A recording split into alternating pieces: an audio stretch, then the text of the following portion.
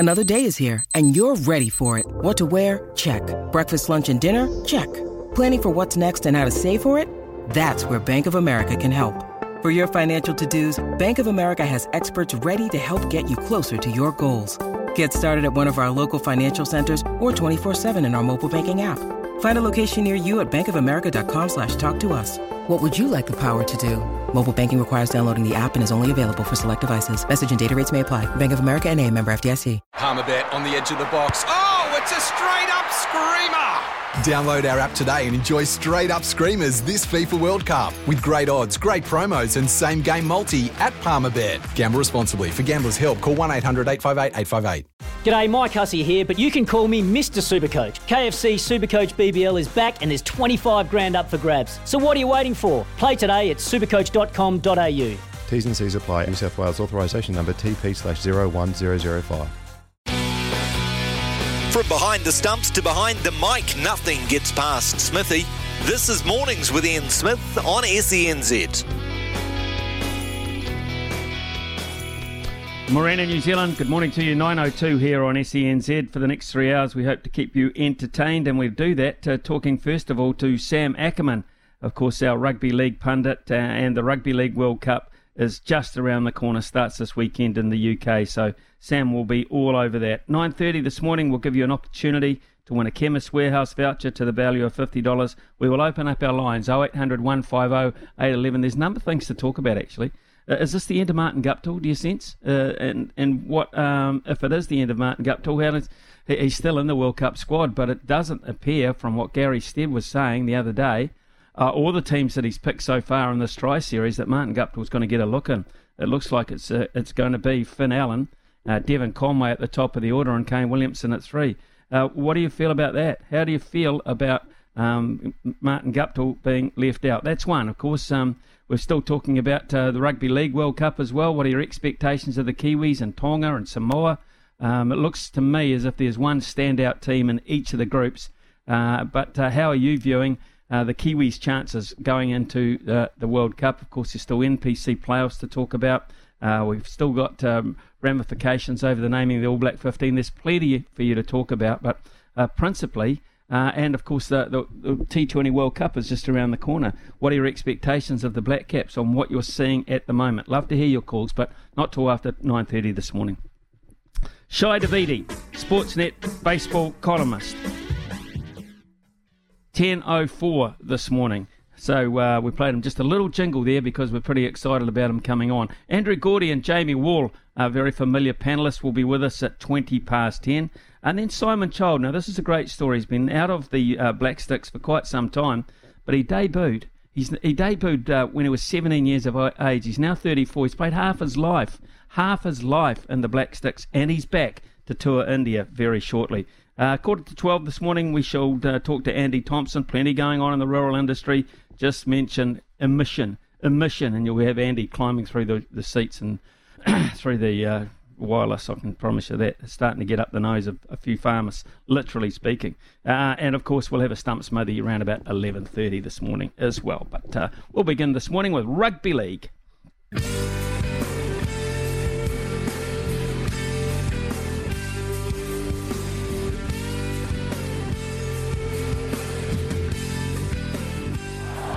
It's a night that New Zealand Rugby League followers will want to continue and not stop. A dream has come true. The unthinkable has happened, and the Kiwis are on top of the world at long last. It's taken 54 years, but they've finally done it here in Brisbane tonight. An historic occasion. 34 points to 20. Amazing scenes. What a night. Well, that right there was the sound of history being made. One of the greatest moments in New Zealand Rugby League ever as Stephen Kearney guided the Kiwis to glory, 34-20 over Australia in Brisbane. And right now, World Cup fever is all around us. The Rugby World Cup kicked off last weekend here in New Zealand for the women. And come this weekend, the UK will welcome the Rugby League World Cup. With us now is Sam Ackerman, a man who probably who covered rugby league on TV3 for years and probably still has great memories of that 2008 Rugby League World Cup triumph. Good morning to you, Sam. Good morning. No, yeah, I was there, Smithy. Prime seats, bang on halfway, surrounded by arrogant Aussie media who was soon eating very humble pie. Sporting career-wise, as far as cover as a journalist, easily the highlight for me. Being in those sheds afterwards, seeing the joy on those players' faces, getting to hold the World Cup, which, by the way, the team manager Gordon Gibbons had to make a special booking for ahead of time. He was that confident they were going to win. He booked at a business class seat under the name of T. Rofi. So it was written in the stars, and I can tell you they partied long, they partied hard. I went back to the team hotel afterwards to see capture the celebrations where we could as well. So a very special night for rugby league, and just talking about it makes the hairs in the back of the neck go up. To imagine scenes like that again would be something special. Well, they're on. No great recollection, Sam. I've got to say they're on, but. What are your levels of expectation of a great tournament? First of all, before we go inside the group, so what are you looking at in terms of a spectacle in the UK? Well, what I'm hoping for at least is a league competition where those who go, international rugby league is dead as a dodo. It's got nothing to it. It's lopsided. I'm hoping we're seeing a lot more scope here, and I think that the last World Cup tournament we started to see the emergence. Obviously, a lot is made of Tonga, but Fiji, you can't forget what they achieved, and Lebanon had a great World Cup as well. There is so much room for teams to give performances that their nations can be legitimately proud of, and for the big nations, the tier ones, if you like, to feel legitimately under threat in plenty of contests. So there's going to be plenty of blowouts, as there are at all World Cups of all sports. But I still think this is shaping as an even one. I find that the British conditions in a World Cup can sometimes be a leveller, and that it doesn't allow for the same open style of rugby league that we see when it's in the Southern Hemisphere. So that could be good for some teams, but you need to be switched on. This cannot just be throw the ball around. Defence is going to win this World Cup. One of the most interesting groups is Group A, actually. If you look at the makeup of that group, and it begins with England against Samoa this Sunday at New Zealand time. England, France, Greece, Samoa. It is because there's a lot of hometown pressure on England playing standalone, not playing as Great Britain. So how are you seeing England's chances here, and can Samoa rip their ration card? I reckon they can. Samoa is bringing a lot of form and momentum into this, but if you just start looking at England, they've got a problem that's quite similar to Australia's, whereas their competition and the leading lights within their competition aren't representing their country. They're players from overseas, or representing at least overseas countries. So if you take into account their Super League team of the year, there were 6 Englishmen in that 13.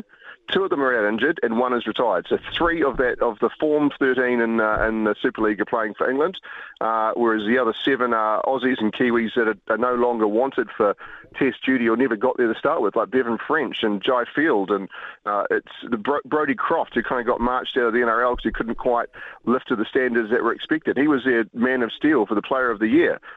Sean Kenny-Dowell's still going over there, got in the Team of the Year as well. So they've got a good group, but they're relying quite a lot on the guys, ironically enough, coming out of Australia. Guys like Victor Radley from the Roosters, Victor the Inflictor.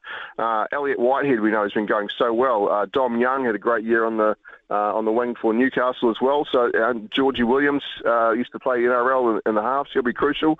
Tom Burgess. So some very familiar names. They've got some good players about them. They'll be a threat.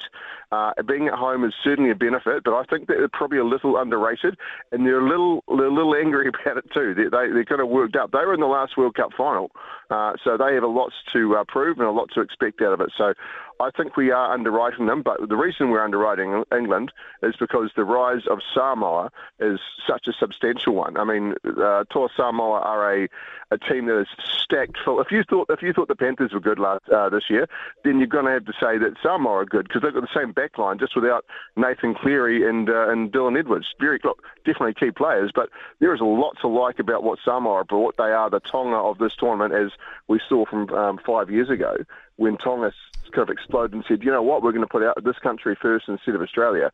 There is at least a minimum of 3 players in that Samoan team that would walk into the Australian squad. Minimum. Jerome Luai's form, people don't love him, but he's a hell of a player. Joseph Suaalii as well is very gifted man for the Roosters, and Brighton Paul, I'd say he'd start any team in the NRL, any team in the World Cup as well. So there's a lot to like about what they've got. I've got a very strong pack, as you would come to believe. A lot of former Kiwis, former Warriors could have in there too. Matty Tapo having a run around, Danny Levi, Lingy Saul, Chanel Harris-Davida's playing as well before he takes his break. So it's a strong squad. This really sets the tone. And in this group, it is... if you win, or in all groups, if you win, you go through top, you come runner-up, you're also through the quarterfinals. So this could have a large say over who tops the group. Right, Group B, Sam, is Australia, Fiji, Italy and Scotland, and Australia as hot favourites for this group begin their campaign against Fiji on Sunday as well. Now then, a couple of interesting things to note about that. In the first selection, he's named his team Mal Meninga. No Panthers in the first selection. No Campbell Gillard either. He's giving him a breather. Daly Cherry Evans gets the start there over Nathan Cleary. Tedesco as captain. And an interesting thing this year, the jersey numbers are going to change for Australia. I imagine you're fully aware over that. So, of course, being the captain, Tedesco gets jersey number 1, and then he hands out the numbers as opposed to the length of time you've been playing for Australia. So Cherry Evans wears 2, Munster 7, Nanai 22. Interesting. Yeah, it's not just Australia that has that. It's the World Cup rules. As you're picking a squad and you give them a jersey number. It's what they do in Super League, obviously English football. So they're choosing to try to make things familiar for the locals. To me, it seems ridiculous to me, because I don't think a casual observer will come in and go, oh well, I get it. Then maybe if you see the guy running around at in 22 and he's killing it throughout the tournament, you can build a bit of, I'd want to get his jersey number. But look, it's gimmicky. I think it'll be weird for the first week or two, and it makes it hard to follow who's in what position definitively when centres and back rowers can move around so freely and regularly. But it won't change the fact that this is the least experienced Australian squad to ever go to a World Cup. But let's not start to plot Australia's downfall. They're still the Kangaroos. They still have incredible depth. Take fullback. So Tedesco's captain. If he goes down, they can choose between Latrell Mitchell, Cam Munster, Val Holmes, or Jack Whiten. All those guys can step in to play fullback, and they'd be handy in any team. So there's a lot of depth, a lot of hungry young forwards ready to make a name for themselves as well. So they're still a very good side. They will be well drilled. They've got a lot of talent in their assistant coaches, which is what Mal Meninga relies on. He's the great man motivator, but he gets coaches to do the coaching for him. So look, do not write off Australia, but all things going to plan. Australia and New Zealand, the best they can meet is a semi-final, and the worst will be a quarter-final. So it'll be a stretch. It's going to be a real push. Right, Group 3, of course, involves us, and we have to wait till Monday till we're in action, and that is against Lebanon, of course, coached by Michael Cheika. Haven't heard if Michael Maguire officially has named his side, so this is an interesting one in terms of how he's going to balance his squad with 3 very winnable games. Look, they are all winnable, but look, as I mentioned before about Lebanon, they came within a couple of points of toppling Tonga in the last World Cup. And they've got a couple of guns in their halves for them, and Mitchell Moses, well, at least ball-playing options, at least, and Mitchell Moses from the Eels, and the Tigers, Adam Dewey as well. So, and some decent finishers who, on their day, can be deadly, but haven't been in a while, and Josh Mansour and Reece Robinson. So, they're no mugs. They've got some good firepower. As you mentioned, Michael Cheika, he helped the Pumas get over the All Blacks. It would be quite the feat to get Lebanon up over the Kiwis, and certainly, the Kiwis will be primed and ready to make a mark here. I do not see this as a complacent New Zealand side. But look, this will be the most competitive of the games. Look, you mentioned the other teams. Jamaica, the Reggae Warriors, as they're known, they will be making their first Rugby League World Cup. And they've got a couple of players with Super League experience, but mostly actually from the Caribbean competition, which is pretty cool. And they reckon actually that they can be the Tonga the World Cup when it comes to the support levels that Tonga got when they were here. And they pulled out a stat to back it up. They said there's about 40,000 Tongans, people of Tongan heritage living in New Zealand, is a stat they produced. In the UK, there's around 800,000 of Jamaican origins in the UK. So they're hoping to get a big turnout. I think they may be a little optimistic, but certainly it could be nice to see a bit of flair added. And look, Ireland's in the group that I've got Luke Carey from the Roosters. He's definitely capable of playing well, and Richie Myler knows his way to the try line. But these are 3 winnable games, and it's important that the Kiwis use this to make a statement and to take some real strength into their playoff, because they're going to most likely play Fiji, and Fiji knocked New Zealand out of the last World Cup at quarterfinal stage as well. So, and they've got 3 superstars themselves, and the likes of Api Coruscant in that team, and Viliame Kikau. So we know how strong they can be as an opposition. And you've got Corbin Sims and Micah Seva from the Eels. He will rack up plenty of tries. He will terrorise them in this comp. So hopefully they're in good form for a big clash against the Kiwis. I can't wait. So, Sam, how does he play this, Michael Cheika? First up, of course, against what you regard as a reasonable sort of a threat here in Lebanon. Does he go hell for leather here with his top side? Because at some stage he's going to have to play it. You don't want a new combination all of a sudden playing in playoff football. So how does he balance this? Bumps and bruises aside, I think Michael Maguire is likely to go with as close to his top side as he can. That'll be my guess, because he'd like to lay down a statement. This is the biggest challenge they will have in group stage, so you want to put those guys against what will be a challenge. And listen, while I think Lebanon can be competitive, if this Kiwi side is even remotely focused, they should not be a threat. This New Zealand side is ranked number 1 in the world, many saying they're the best Kiwi squad to ever go to a World Cup. So they should be able to account for them. But the competition in this team is so fierce. There's going to be some very talented players left out of this first choice 17, especially in the pack. They've got strong options in the halves. I'm very excited about what this team can put out. I expect him to put his best team out and said, "Go on, this is your jersey. Make sure you earn it." That's my pick for Maguire. Okay, good sentiments there. It's going to be so competitive, and that is the great thing.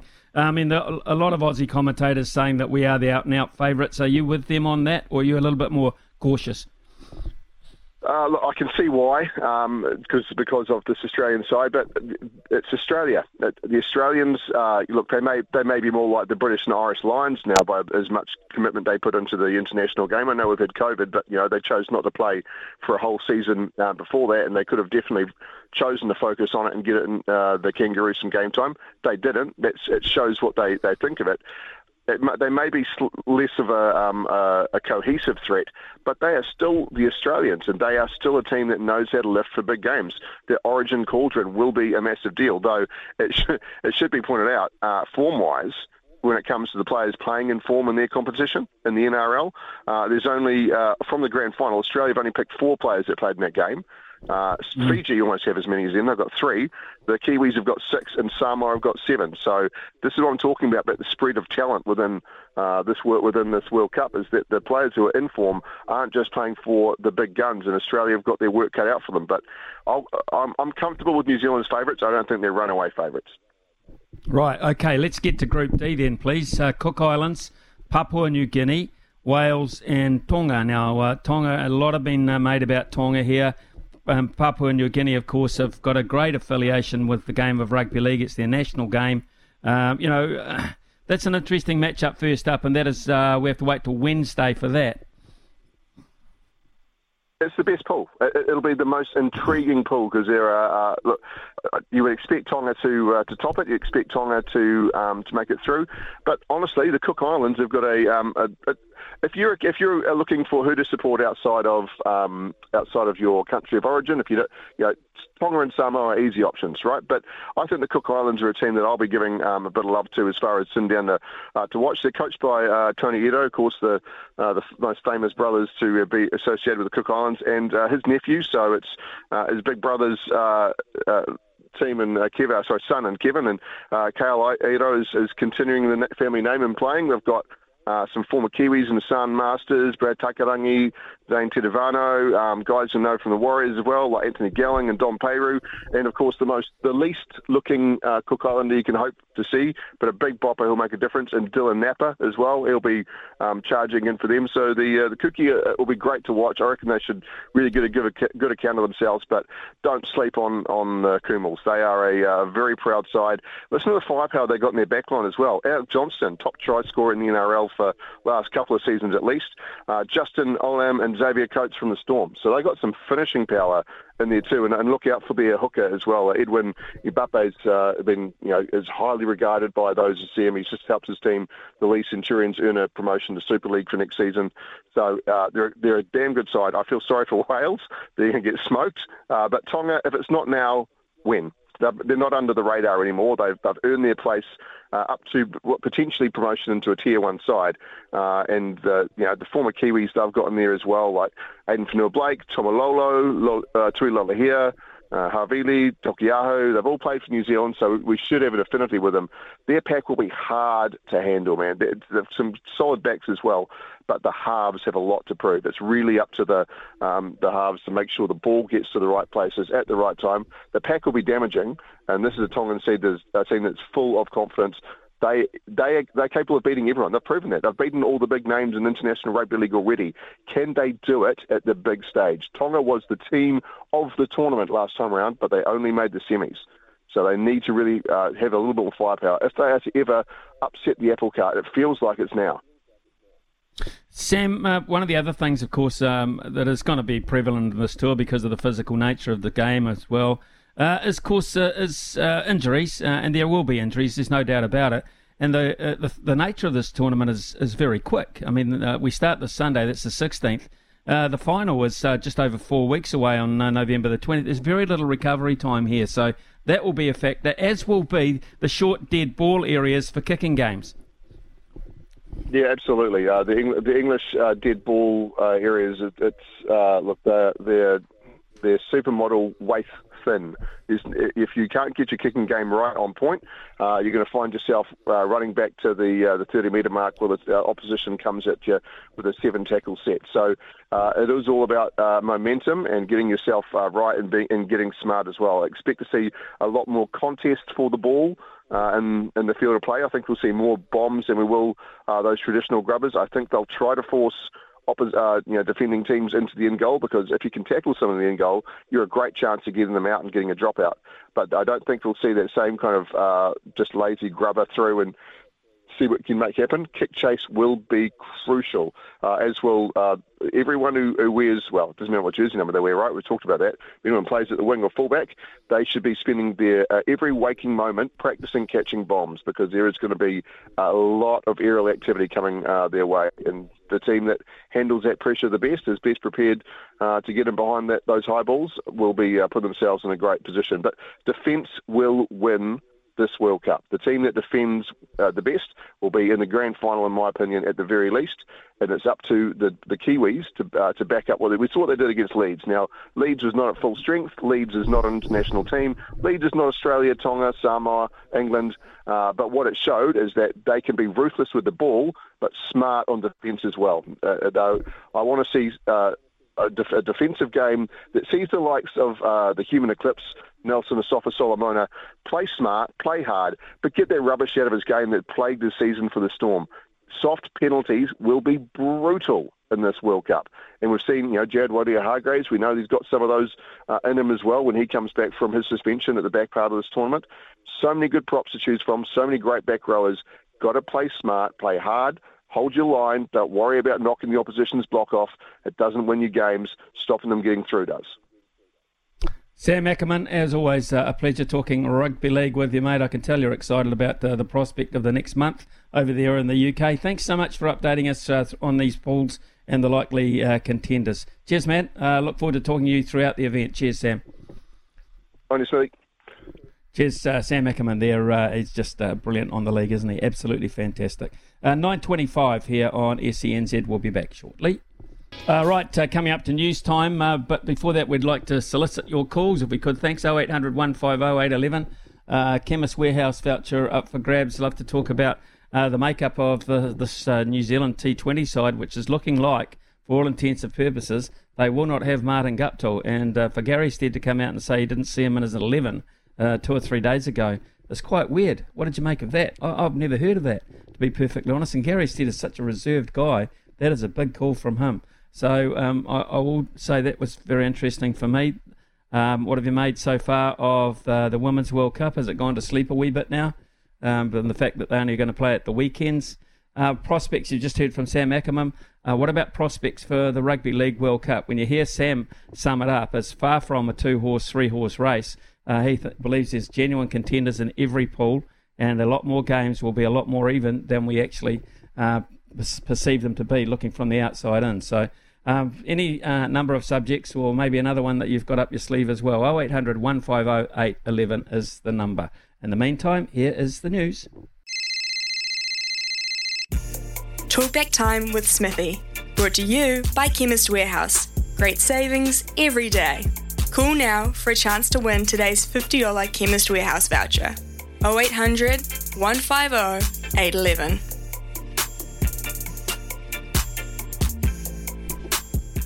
.34 here on SENZ, and our first caller this morning is Nick from Wellington. Good morning, Nick. Good morning, Smithy. How you going? Yeah, I'm pretty cool. Interested to chat about the Black Caps there. I'm interested to see they've basically written Martin Guptill off by the look of it from where I sit anyway.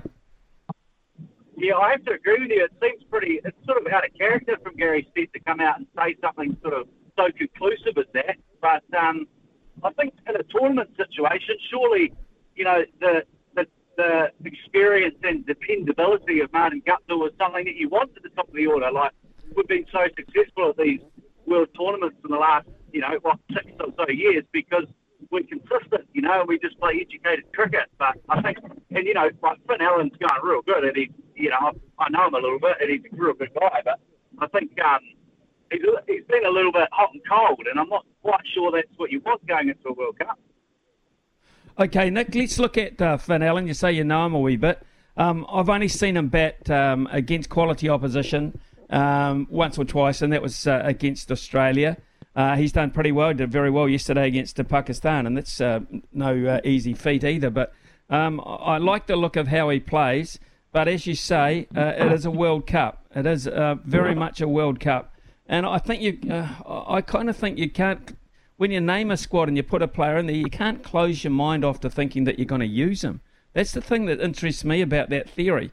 I can understand why they're not playing Martin Guptill in the series, because you know what you're going to get out of Martin Guptill. He is still, I look at that team, he's still the best fielder in the team. For me, Nick, anyway. Yeah, well, 100%. I was just going to say that as well. He's probably a 10, 15-run fielder every game as well. And, I think that, it's not, especially in our batting order, we haven't got, apart from Kane, we haven't got a huge amount of experience, now that Ross Taylor's gone. Like your Phillipses, your Chapman, Bracewells, they're all pretty inexperienced at international level. And, we saw, a month or so ago, no one's ever done anything in Australia as well, whereas Guppy has, so I sort of find it hard to believe, to be honest. Yeah, I've got to say, I do. I find it interesting, and I would have read too much into the form of the Black Caps in that previous tour to Townsville in terms of the conditions. Nick, I thought they were nothing like they're going to strike at the major grounds. They were slow, two-pace pitches, which Australia has never been known for. Martin Guptill likes the ball coming onto the bat. That's when he's at his best. So I don't know if they could read too much into that at all. No, I agree. The conditions are a bit different, but it seems like, as been talked about on this station quite a bit, that the main, it's not so much adapting to the conditions. It seems to be sort of all up top. The psychological barrier of playing against Aussie. Obviously, in a World Cup, you're not going to play all your games against Australia, but I think the extra bounce over there, certainly, someone like Finn, who likes to pick balls up off the leg over the leg side, is a lot harder to slice as opposed to Hagley Oval, where you struggle to get it above the nipple. Yeah, I think you're right, actually. So just looking at it from an overall perspective, Nick, who are your favourites? I think you can't. Australia, seems a couple of their key players seem to be finding form at the right time. Warner's scoring quite a few runs lately. obviously the Poms beat them the other night, and they've got a very dangerous batting order. And I wouldn't write off India either. Things like Virat started to do a little bit more in recent times, and he's obviously got a pretty handy record in Australia, and especially in white ball cricket. So I'd probably say those three. If I was a betting man, which I am, I'd probably be looking at Australia and India. To be honest, India, I don't know what the odds are, but I suspect India are got a little bit of value.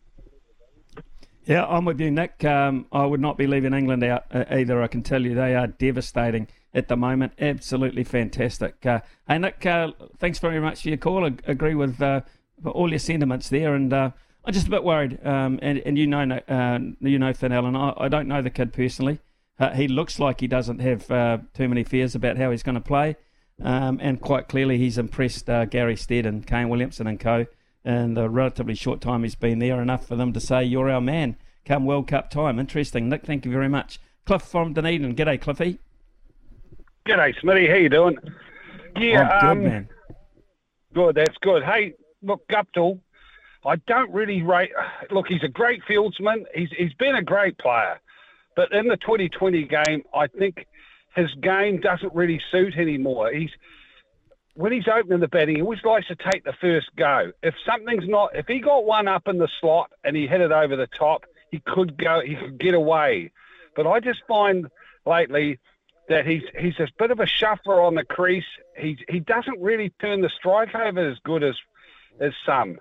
And with the opener now, not Finn Allen, Conway. With Conway opening, you need more of a dasher at the other end who's going to play shots. You don't want Conway having to play big shots too early. But the fact with Gupta is he doesn't really turn the strike over enough. Once he gets in, if he can play in the 50-over game and he's in there, say, up to about the 8th or 9th over, and he starts getting middle in the ball and gets a few pitched up to him, he can go on and get that 100. But I just don't. In the 2020 stuff, I don't see him going out there and playing shots in the first couple of 2 or 3 overs, and that's when you have to play them. With such a short game, and you've got a big lot of batting there, you can't muck around in that first 5 overs, or suddenly you're 10 overs in and you've only got 60 or 70 on the board. And I think we need to be, 185 is probably minimum in Australia, and that's a real minimum. I think, you need to be batting first. If they put you in, you've got to make 200 or you're just not going to be in the game.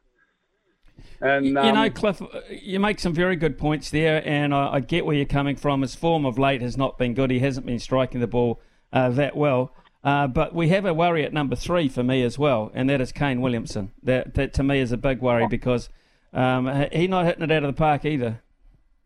No, well, I'd certainly have Guptill in the squad. He'd be in my 15 or 16 to have there, but he certainly wouldn't be a starter unless... Like, he could bat at 3, he could bat at 4. Well, he could open with Finn Allen and they could bring Conway down to 3 if the captain was injured. And that's where I would have Guptill. He covers 1, 2 and 3 and everyone can move. But I like the look of Chapman and Phillips. And then you've got your power hitters with Bracewell and Neesham. It's a shame Mitchell. Hopefully he's right. Because I see Mitchell as being the New Zealand captain going ahead in the white ball. I think he to me, he reminds me of Kevin Peterson. He stands up tall. He says, look, if you're going to bowl short to me, I'll pull you. I'll pull you in front of square. And if you pitch up, I'll put you over cover. He's got all the go, and he doesn't mind standing there and putting his chest out and doing it. And to me, he's the logical guy to take the white ball captaincy. Look, I wouldn't even have Kane as captain. After this series, after the 2020 World Cup, I'd say to Kane, you don't play any more 2020 for us. Unless it's a big thing and you're really keen, we'll make a team up and you're not in it. And that's where I see Kane. You've got to look after him. He's got to be looked after. He's a test man. He's a top player in the test form. And he's still a good one-day player. But you can't muck around carrying them in these little bitsy games, making them play all the time, or he won't be like a John Embury or these guys who played lots of years. Now, Kane could still play for us at 38, 39, but we don't want to drive him out of the team too quick. Okay. Hey, Cliff, I appreciate your point of view there. Kane, I'm pretty sure we'll want to keep playing T20 international cricket because, of course, with that kind of reputation, that kind of performance, if he performs well at that level in a World Cup, I mean, this is basically also this T20 World Cup. It's also a job opportunity. You excel here. You stand out here in this competition. You're on the market now for a lot of T20 competitions around the world. If you're a standout player, if you're in the top 2 or 3 batters or the top 2 or 3 bowlers in this T20 World Cup, your market value is amazing, absolutely amazing. And that's why people are desperate to play. Zaid is with us this morning. Zaid, good morning to you. I'm pretty happy this morning, Smitty. Chelsea playing AC Milan. They're up 2-0 in Milan. I saw that. That's a very good result for them. Yeah, that's the team. About 15 minutes to go. And, Graham Potter's new coach now. 4 games in, going to be 4 in a row, including Champions League and Premier League. And they've got a game against Aston Villa on Monday, so that'll be a 5th one, I'm pretty sure. Aston Villa looked absolutely horrible. They had a draw yesterday with Nottingham Forest, who also, I think, are going to go down. I think they'll be done after this year. And on the cricket, I think your last call was right. We need Abdul in the team, I think, with Allen, and maybe Conway at 3 and Williamson maybe at 4. Something like that. I think someone that was impressive yesterday was Michael Bracewell. I like Michael Bracewell, Zaid. I think he's just very new on the block. He's got that element of surprise, and he's at the end of the day, I know the Bracewells, they're super competitive men, and so he's not going to back off in any sort of a fighting situation. So I like Michael Bracewell there. Kane Williamson, I think I'd look at him at 4, but I really like Phillips as well, and Phillips is a match winner. Phillips is dynamic. So you're looking really... if Kane Williamson doesn't bat at 3, doesn't play, and that's to me that's a very big call. So I think also Kane Williamson's got to be prepared if we get a really great start to float. In other words, put players up ahead of him. He's got to be flexible in that regard. Have got to that stage. I mean, Kane Williamson, the best Kane Williamson, no problem at all. But it's a bit like the Martin Guptill scenario. Perhaps not at their best at the moment. I'm not saying that Kane Williamson won't get back to it, but for me, he is just not the player that we know him to be because he has set such high standards over the years. He has to work very, very hard and succeed to live up to them.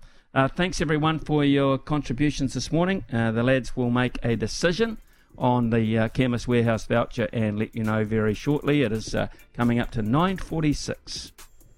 Hi, Smithy. I think Williamson should stand down as captain in all forms. Keep him as a batsman. He doesn't attack enough for me as a captain. There is that school of thought. I agree with you. Another text has come in. Hey, Smithy, sadly, Guppy has one large World Cup performance, which is against the West Indies, that people continue to hang his hat on. The last 3 years, his average against teams ranked 5 or higher is just over 10. That is simply not good enough. New Zealand cricket are finally being bold and less conservative, taking a chance like Aussie or India would. We shouldn't criticise that, we should applaud it. The punt on Finn Allen is a great step forward for New Zealand cricket. I know you love Guppy, but Father Time catches up with everyone and he's simply not there against the top sides any longer. Guppy was given his chance in the recent series and Aussie averaged 9.27. Is that good enough for an opener? Should we accept that or look elsewhere? Good points, very, very good points. Totally understand that when it comes to the numbers side of things. And it's very, very hard to argue with them. I think you're right, absolutely dead right on the numbers side of things. And it's just going into a World Cup, and I just hope that they believe that Finn Allen has had enough cricket under his belt for October the 22nd when he has to front up against Australia at the SCG in front of a packed house. So it'll be pretty cool if he can, and it's a massive challenge. But it's nice to know that you have someone with that kind of experience and that kind of ability in the field sitting waiting, and I hope that's enough pressure. Hi, Smithy, can you please ask Sam Sam's gone. How do we watch the World Cup Rugby League? Which TV company, please? Sam, I can no longer ask. Logan, I can. Yeah, next best thing, I guess.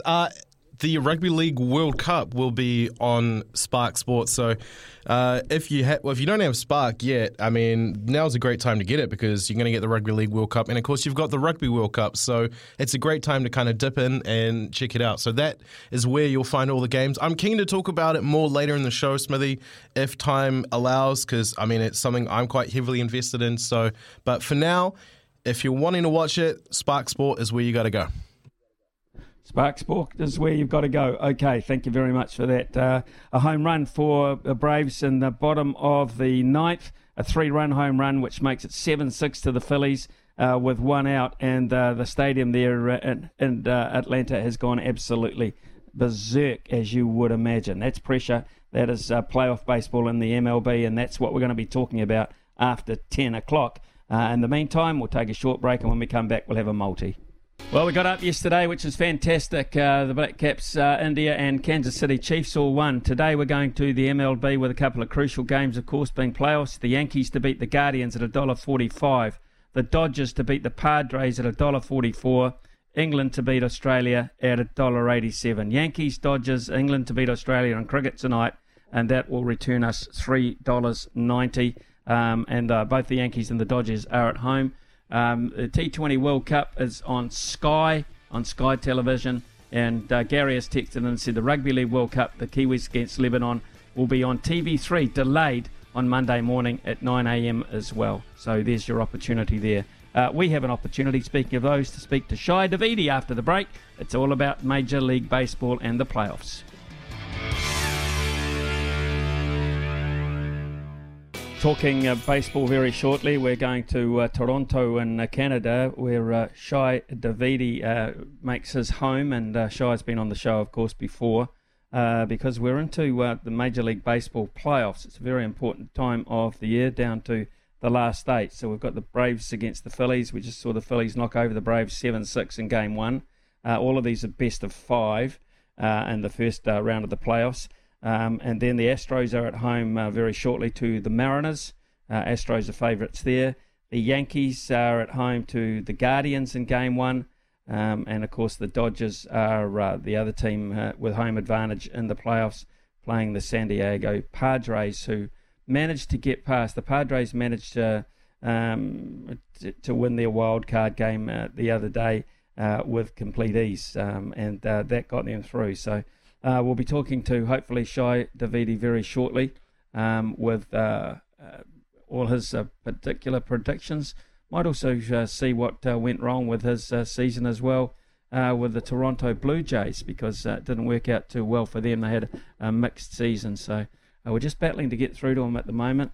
What is wrong with Sky Sport is one of the texts that I've got in. I have them for rugby, but no Women's World Cup or League World Cup. Well, it comes down to the bidding. I think we talked about that yesterday. The fact of the matter is these when they sell the rights or buy the rights, they don't buy them off New Zealand Rugby, or they don't buy them necessarily off New Zealand Rugby League. They buy them off the organisation that has the rights, which is World Rugby, at the time, or the company which possesses them, the broadcaster that has the rights, and then they on-sell them. And so it comes down to money. It's as simple as that. It comes basically down to money, because these things are about, still at the end of the day, trying to make a profit or minimise your loss. So that was the case, as we talked about yesterday with the cricket. David White had, in the end, quite an easy decision to make if it was over money. Spark's bid was superior to Sky's bid at the time. And these bids are also, when you've got to put these things all into context. It's not just about the money that you have for buying the rights. Then you have your production costs, which in cricket are monumental. And so, you've got to absorb a lot of things on top of just buying the rights as well. So to make it profitable, you do a big exercise and you say, well, when does it come in? It comes in the middle of the night. Perhaps we're not going to get the viewership we would coming in from the UK. So we make our bid with as high as we normally would if it was in the light of day coming from Australia or New Zealand. So they're the kind of issues that you look at. So they would have looked at that, Sky and Spark, when they came to get it in the bidding process. So rugby, in terms of the Women's World Cup, was a bit of an unknown. Obviously, it's going to be a raging success because our team's going to play well, and England and France are there. And it was just a bit of an unknown, so it wouldn't have been at the top of the list in terms of priorities for Sky at that point. They were looking at other things, and we've just seen in the last 2 to 3 days the kind of announcement they've made going forward. Now, they've made a 7-year commitment to World Rugby for all World Cups and things, and that is a huge commitment, 7 years going forward. So that is, it's not just the case of, we'd all like them to be on one. In fact, we'd like them to be free if possible, wouldn't we? To be perfectly honest, we'd love them to be free. But that is not the way of the world, and it's certainly not the way of the world in places like America and Canada. And Canada is where we're heading right now, where we catch up with Shai Davidi. Shai, of course, makes his home there now and is all over the Major League Baseball playoffs, which have begun in earnest with a win this morning for Philadelphia away from home against the Atlanta Braves. Shai, good morning to you. Good morning. How are you? I'm very good, and if the standard of baseball and the excitement of the games is anything to go by in Game 1, it's going to be a hell of a playoff series. Yeah, it seems like it. I only caught a little bit of it because we were just finishing up some Blue Jays season wrap-up stuff here in Toronto. We were talking with the general manager here. But it looked like a hell of an ending, and Matt Olson making it close with that home run there at the end. But certainly an interesting series and a super intriguing one that's going to start with LA and the Padres and Seattle, Houston as well. Okay, then let's stay with the Blue Jays if we can, Shai, because there's a lot of interest on this part of the world in the Toronto team. Perhaps because it's slightly outside the American side of things, and we tend to go a little bit for the underdog or their outsider over here. But how would you sum up the season? Obviously, not making it through to the last 8 as such, swept by the Mariners in the wild card round. So, if you had to sum up the season, what are you saying? It's really a tough season to frame because in some ways there were successes. They were able to get to the postseason, which is something they didn't do last year. They won 92 games, won more than they did last year. It's only the second time in franchise history they've had consecutive 90-win seasons. So a lot of good was accomplished, but it's very unsatisfying for a lot of people. And even if the result wasn't as gutting as it was on Saturday when they blew an 8-1 lead in the second game and looked to be en route to really forcing a decisive third game and ended up losing 10-9, I still think it would have been disappointing because this was a team that thought it was among the top 3 or 4 in baseball. It certainly had a right to think that based on the talent level, but it did not perform to those expectations. And where that gap was between talent and execution is one area where they need to spend a lot of time on this offseason. Certainly there are a couple of holes on the roster that need to be addressed, but the bigger thing to me is why for the majority of the season and only towards the latter part of the season did they not play to what their talents and capabilities looked like. Okay, so do they stick with the same guys or will they be very heavily in the market going forward, do you think? There'll be a few changes, but the majority of this team is under contract for next year. They only have two free agents. One of them is a bit more significant than the other, Ross Stripling. The other is reliever named David Phelps. And beyond that, everyone can be back if the Blue Jays want them to be. So I expect there to be a couple trades, perhaps a few changes along the edges. But the bigger thing, if I'm running this team, I think is to just keep adding players and just find ways to get deeper and find ways to patch up a few of those soft spots, particularly in the bullpen. That to me would be the primary goal. So, they're in a position where they can keep adding. They can certainly take some of their current players and reallocate them, whether that be to, a piece that directly addresses the roster, maybe towards with an eye towards the future. But they have a lot of ability to really sit back knowing the majority of their heavy lifting is done It's more, how do you, essentially the house is built, how do you decorate the inside? Right, let's, if we can, please, Shai, move across to what's going on at the moment and what has just happened. As you pointed out, you were busy for most of the game, but that is for the Phillies. It's a good scalp to go to the Braves and get game one. Yeah, definitely. And one thing that I believe a lot of people in baseball were going to be interested, since this is the first year of the current format, was what does it look like for the teams that had the bye, who've been off for, close to a week? What does it look like for them when they face a club that's coming in hot after winning a round in the wild card? And, the prime point of thinking is that, the wild card team is going to be beat up for a series. They're going to be maybe in not optimal shape. They've used their top starters to get through to this round. And that would be an advantage for the teams that have had the byes. But, baseball is a game of rhythm and timing. And so Atlanta certainly got stronger as that game went on. And I wonder if there's maybe this is a bit of an early measure on that. It's one game. So, be curious to see what the other three games end up looking like. But the Mariners were up early against Houston as well. So I think that's going to be really interesting to watch from a bigger picture perspective. And, the Phillies are now in a really good spot to put some serious pressure on Atlanta. And, at minimum, they're going to go home with a chance to win the series. Exactly. Best of 5 series, as we said earlier. So, and that rings true. Exactly the point about coming in hot. The Mariners 6-3 up now, Shai, and that is at the top of the 5th after they led 4-0 at 1 point after 2 innings. So that rings true with the point that you were making. The Astros sitting waiting for them and have had a bit of a sleepy start.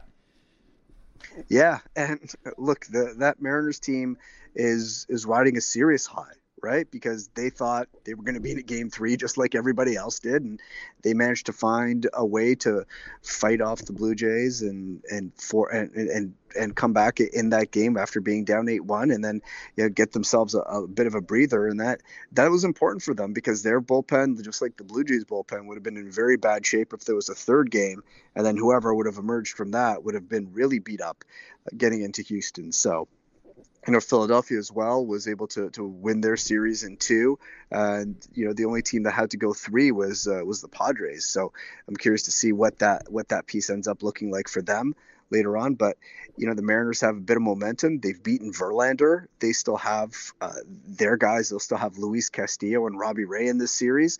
So it's a bit of an uphill battle right now for the Astros, it looks like. Game 1 this afternoon, a little bit later, is the Yankees and the Cleveland Guardians. Garrett Cole on the mound for the Yankees, Cal Quantrill on the mound for the Guardians. A lot of this will be about Aaron Judge, as you can imagine, as well. And what did you make of the 62 officially hit home runs, which makes him 7th all time? But given that most of those ahead of him were on performance-enhancing drugs, where does Judge's season truly rank for you? For me, I've sort of moved on from litigating the PEDs era versus the other era, and I'm not. There's never going to be a good answer to that, and so I just kind of I'm looking at seasons individually and appreciating what he did, and the completeness of Aaron Judge's season was absolutely remarkable. And we saw 61 was hit here in Toronto, and in that series he had 15 plate appearances. He saw 75 pitches, and I can't imagine if he chased more out of the strike zone more than 3 or 4 times in that span. That was remarkable discipline under the circumstances, with entire traveling parties around him, all waiting for him to hit a home run. He's performing at a level that you rarely see in the sport. And so, whether you consider it the real record or this record or just the American League record or just 7th on the all-time list or whatever it is, it was an incredible season, one of the greatest seasons in baseball history, and one that should be appreciated, regardless of the discussion around Bonds and McGuire and Sosa. So, Yankees favorite for the series then? They should be. I mean, the talent, this might be the widest talent disparity of any series in the postseason. And, that's not a criticism of Cleveland. Cleveland is a really pesky team. They've got good pitching. They play good defense. They're miserable at the plate because they just keep fouling off pitches, and they're really aggressive once they get on the base paths. But this is a team that the Yankees should stomp. Now, the Cleveland has based its entire season on upending what you expect of them, and they've definitely gotten every little bit of the talent that they have. They've really maxed out on that group, and there'll certainly be some rooting interest here for Cal Quantrill, a Canadian kid who's about as tough as they come on the mound, and pitches in a really tough, aggressive way. But the Yankees have one of the best pitchers in the game in Garrett Cole starting in this one. They're rested. They've got their group. This does look to be quite lopsided towards the Yankees, but the beauty of baseball, it's a relatively small sample, and anything can happen. Well, I'm not sure what will happen, but it seems to be that the Dodgers are pretty much the favourites on the back of a remarkable 111-51 season. It has to be said, Shai, that's been a standout for them. They have the Padres, who of course got through their wild card game. Today it's Julio Urias up against Mike Clevinger. And the Dodgers in this roster for this series have quite surprisingly left out their closer and Craig Kimbrell. Yeah, and Kimbrell had struggled for an extended period of time and really lost the trust of the coaching staff, and it was certainly an interesting decision to keep him off. But you have to wonder, is there something that he's working through right now that they just can't trust him in a game. But you just think about the stakes and each out meaning so much, and the potential for 5 games against an opponent that is very deep as well, and incredibly talented. There's just no room for experimentation right now. And Kimbrell's season had been slowly devolving towards this, and it's kind of incredible because you think about who he is and what a dominant closer he's been over such an extended period of time. But it's the Dodgers, as we've seen, have not been afraid to make bold decisions and tough decisions, and here they've made one that's certainly going to be talked about and debated for quite a while. Well, I've certainly had the firepower to beat them in the combined. I've won 14 of the 19 games they've played in this regular season, and they've outscored the Padres by a combined 62 runs, which is phenomenal. Yeah, without a doubt. And look, these two teams have been building up with an eye towards one another for a while, and the Padres have been looking up, and part of the reason they made the Juan Soto trade back in July before the trade deadline was because they felt they needed that other dominant piece that could help them match up against the Dodgers. And the same thing with acquiring Hader, and they got a couple of the more dominant players in the game, one for their bullpen, one for their lineup, and they're really set up incredibly well now to at least match up with the Dodgers from a lineup perspective. But the thing is that the Dodgers just have so much depth on their roster. There's so much surplus in terms of more players that you want to give playing time to than actual playing time to give. They're the model for everybody in Major League Baseball because of both the way they run at the major league level, the minor league level. They just keep churning out talent. They're just deeper in every way imaginable. But the Padres have some very high-end talent and could blow them out of the water too. Yeah, just finally, Shai, before we let you go, if you had to pick your World Series playoff right here and now, who would it be? I'd probably look to Houston and the Dodgers, and even if Houston drops the opener, I still do like them over the Mariners. I think they're the class of the American League. The Yankees are talented, but a little bit flawed in relation to the Astros. So I still think Houston comes out of the American League, and I still like the Dodgers. As much as I'd love to see the Padres break through, and I think it'd be a fun story. My guess is that we're looking at Astros Dodgers, and the Dodgers hanging tough and maybe avenging the ghosts of the tainted 2017 World Series.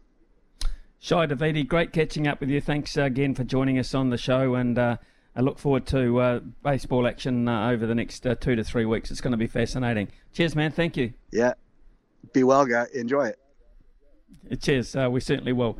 Shai Davidi there out of Toronto. The Blue Jays is his team. Not involved at the start of the season, at this stage of the season, of course, but the big guns are still floating around. 10:21, speaking of big guns, panel very shortly. Big talk, big opinions, the panel. Talk to me, yeah. Andrew Gordy and Jamie Wall, two very experienced panellists with us this morning. Andrew Gordy, question one, how's the health? Health is good, Smithy. Yeah, we're making every post a winner at the moment. Someone was asking me when I'd be out on the driving range, though, and I said I might be working on my short game before I'm ripping the driver for a while yet. But no, everything's good, mate. Everything's good, thanks. Okay, cool. But it's given you the opportunity to sit back and watch some quality sport. And my God, Andrew, there's plenty of it going on, including, of course, the Women's Rugby World Cup. What did you make of it? And now the expectation heading into week 2 with games split across Whangarei and Waitakere with the Black Ferns playing Wales. Where do you see it sitting at the moment? Yeah, look, I mean, I'll just let you in on a couple of things, I suppose. What a wonderful start to the tournament for starters, and a great spectacle, obviously, especially on Saturday, with the Black Ferns coming from 17 points down to then bounce back to a pretty emphatic win. And in terms of what I'm looking for this week, I'm really looking to see if that interest that was sparked on the first weekend of the tournament can continue. Some really interesting numbers that I can share with you, or not numbers, but some facts, I suppose. That the delayed coverage of the Black Ferns versus Australia game on TV3 completely outrated live Black Caps on TV1 on that Saturday.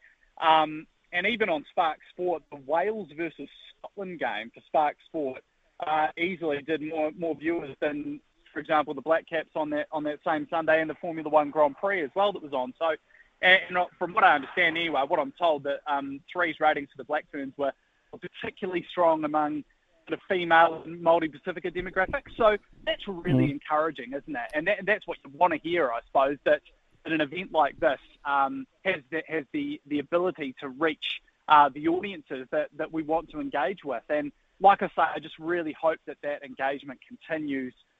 Not just from the first weekend, that we see it go right throughout the tournament and see people turn up and watch these games, watch the spectacle, and not just the Black Ferns as well, but the other teams as well, because that's the great thing about hosting a World Cup, isn't it? Getting to see different teams on your home soil, and would certainly encourage Kiwis to embrace it, because it doesn't happen every year, does it?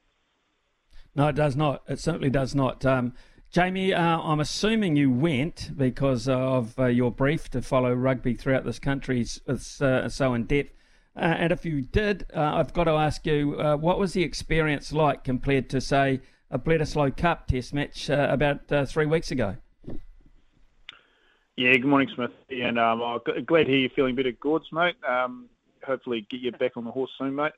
No, you're right. I did go. Actually, all 3 games, because I just wanted to be around and see what the experience was for, because I think if you just went for the Black Ferns game, you're only really sort of getting that experience. So I wanted to see what was going on with the other games. And the first one was a little bit flat, France versus South Africa. You had a few French fans in there, but things started to really come alive when the Fijian women's team got on the field. And as you know, you could have a couple of if you had a Tiddlywinks match and a Fijian was playing in it, you're going to get a whole lot of really loud supporters there. So there was a lot of support there, and the Fijian women's team, had a really good first half, and that kind of set the tone for the rest of the game and rest of the day.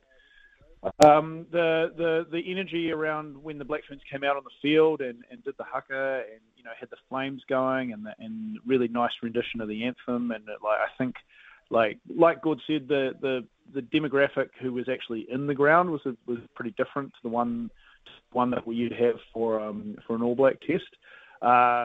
not saying it is sort of better or worse than the other. It's just different, like they marketed it to families, and families are the ones that showed up. A lot of kids, which was awesome. Everyone was kind of just having fun.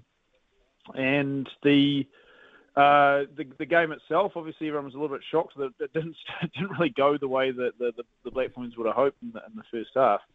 But by the end of it, everyone walked away thinking like, wow, I had a really good time. It was a really good feeling there. Obviously, being a World Rugby tournament, everything's set up just a bit differently. There's a bit more effort put into. And I think that because it's a World Cup factor, you can't deny that effect it has on the attendance, the viewing figures that were mentioned earlier. Because there's something really important at stake, which really, is the first time that the Black Ferns have been playing at home, and there's something really important on it. Because really, when you think about it, they've either been playing friendlies or they've been playing matches against the Wallaroos, who they've never lost to. So for the first time, we're seeing a Black Ferns team, really kind of under the sort of pressure that the All Blacks are under every time they play. And so that's where that interest is coming from. And that's why, in order for this team and for the sport to thrive, you need more meaningful matches to happen. And I think we saw evidence on the weekend, both on the field and on the TV screen, that the audience is there for them to play these meaningful matches in front of. 10:32 here with Andrew Gordy and Jamie Wall. We'll take a short news break, and when we come back, we'll talk about the Black Caps, I think. The panel. Talk to me, yeah. Andrew Gordy, Jamie Wall with us this morning. And Andrew Gordy, interesting. It looks, for all intents and purposes, as if we're not going to see too much more of Martin Guptill. Yeah, I'm not sure about that, to be honest. Look, I mean, you may well be right, and look, I've got to give credit to Finn Allen. He obviously came out yesterday and delivered a fine innings for the Black Caps against Pakistan, and especially, I suppose, in the wake of the performance on the weekend. I think the Black Caps really needed to show something, especially against Pakistan, and they did just that. Between him and Devon Conway, put together a fantastic partnership that really put the game to bed last night. But I'm certainly not going to stand here and write off Martin Guptill. I mean, you simply cannot disregard the guy's experience. He's been there, done that for so many years. The number of T20 runs he scored for New Zealand is absolutely outstanding. And I just think it would be, a little bit foolish to write the guy off, and especially, a T20 World Cup in Australia. We know that Martin Guptill loves the ball coming onto the bat. So I'm really reluctant to say it's a no from me. But look, I mean, in some respects, I guess it's fair to say perhaps the writing's on the wall. Otherwise, we would have seen perhaps a little more from him in this T20 tri-series. And look, it's up to Finn Allen to take the opportunities when it comes his way, and he certainly did that yesterday. But yeah, I'd be a little surprised if Gary Stead and the selectors were prepared to just simply draw a line through Martin Guptill. He's just got so much experience and has so much to offer, particularly if it gets down to sort of the pointy end of the tournament. But we'll have to see, I suppose. Well, I guess we will have to see, but we got a bit of an indication the other day when Gary Stead said that he didn't envisage Martin Guptill in his starting 11, and that to me is quite unusual, because Gary Stead normally, Jamie Wall, plays his cards very close to the chest. Yeah, he does, and it's just interesting to hear a coach say anything that definitive, not just Gary Stead, but anyone really, because why would you say something like that? Like what Gord said. I mean, all it could take is an injury. We saw what happened with Daryl Mitchell just freakishly breaking his hand, and then you're going to need someone to come in, and for someone to have been told, oh, we're not going to need you at all, and then have them come back on the phone being, oh, hey, just kidding, we do need you after all. I feel like what Gary Stead said was a pretty clear indication that they want to go with Finn Allen from now on, and since then, Allen has backed up that confidence as well. Last night, and and they've got Devon Conway there as well, and those guys are playing the role that Martin Guptill has done so well for New Zealand across, what's been a really remarkable career that he has. But like I personally, like Gord said, I would back him to have that sort of experience in tournaments like this. The Black Caps, for all their faults, do well in tournament formats, and I would think a guy like that would at least have a guy like Martin Gupta would at least have a place in that setup to provide experience and guidance for some of the other guys. Andrew Gordy, Michael Cheika did it to us with Argentina against the All Blacks. Surely he can't do it against the Kiwis with Lebanon, can he? It's actually kind of brilliant, this, isn't it? And I suppose the one thing that pops into my head when I think about the prospect of Michael Cheika coaching Lebanon against the Kiwis is, who was the key to Argentina beating the All Blacks in Christchurch? I don't know that it was Michael Cheika, but it was the rugby league influence in his team. Like, the defensive performance that Argentina put together was really put together by David Kidwell, wasn't it? The former Kiwis coach. So there's such a kind of a beautiful irony about this prospect now of rugby coach Michael Cheika coaching the Lebanese rugby league team against the Kiwis at a World Cup. Look, I'd like to think that the strength of Lebanon is quite not on the same level that Argentina is in a rugby sphere. But I suppose a bit of a bigger picture here, I really like the idea of Michael Cheika doing this sort of cross-code coaching. We're so used to, I suppose, the idea of, the likes of Sonny Bill Williams, Roger Tuivasa-Sheck crossing codes as a player. But as a coach, geez, and I know that, they're completely different games, but there are things you can learn and take from each respective code and apply to the other. So I suppose it will be intriguing, perhaps, to see what Michael Cheika can bring from rugby into the 13-man code, and whether we see any sort of new and interesting ideas or patterns to emerge, I suppose, that we might see from Lebanon at this Rugby World Cup. But yeah, look, I mean, Michael Cheika is just a great character at the very least, so I'm looking forward to that aspect. But yeah, I certainly hope that Lebanon don't cause an upset against the Kiwis at this World Cup. I don't think they will, because I genuinely think that the Kiwis are a legitimate shot at winning this thing over the coming weeks and months. It's going to be exciting to watch. Jamie Wall, Stephen Perofeta, surely, Roger Tuivasa-Sheck, surely should be getting starting jerseys against Japan. It has to happen, doesn't it? Oh yes, and I think Foster has admitted as much as well. I mean, if he's not going to start them in this test, why did he ever bother picking them in the first place? This Japan test does kind of remind me a little bit of the last All Black, the Northern Tour in 2018, back when Steve Hansen picked about 300 players to go up on that one, and there was a completely different All Black side that played in that game in Tokyo than the one that played against England the next week at Twickenham.